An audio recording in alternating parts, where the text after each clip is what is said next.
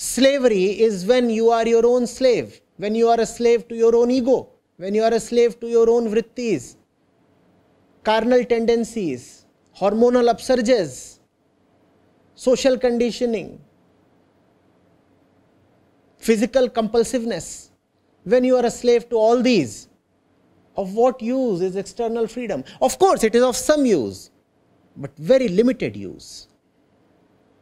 Much more important is inner freedom. Inner freedom and outer freedom, both are two sides of the same coin. But if one has to choose between the two, the more important one is inner freedom.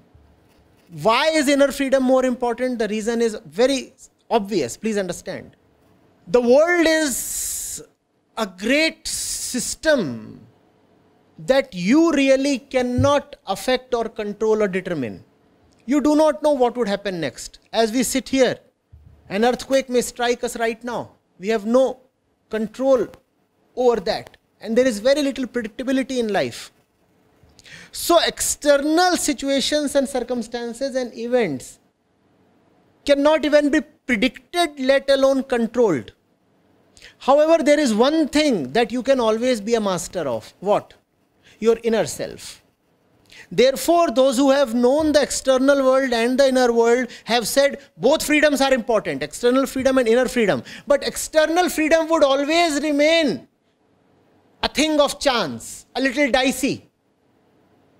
Inner freedom is guaranteed. You are your own master.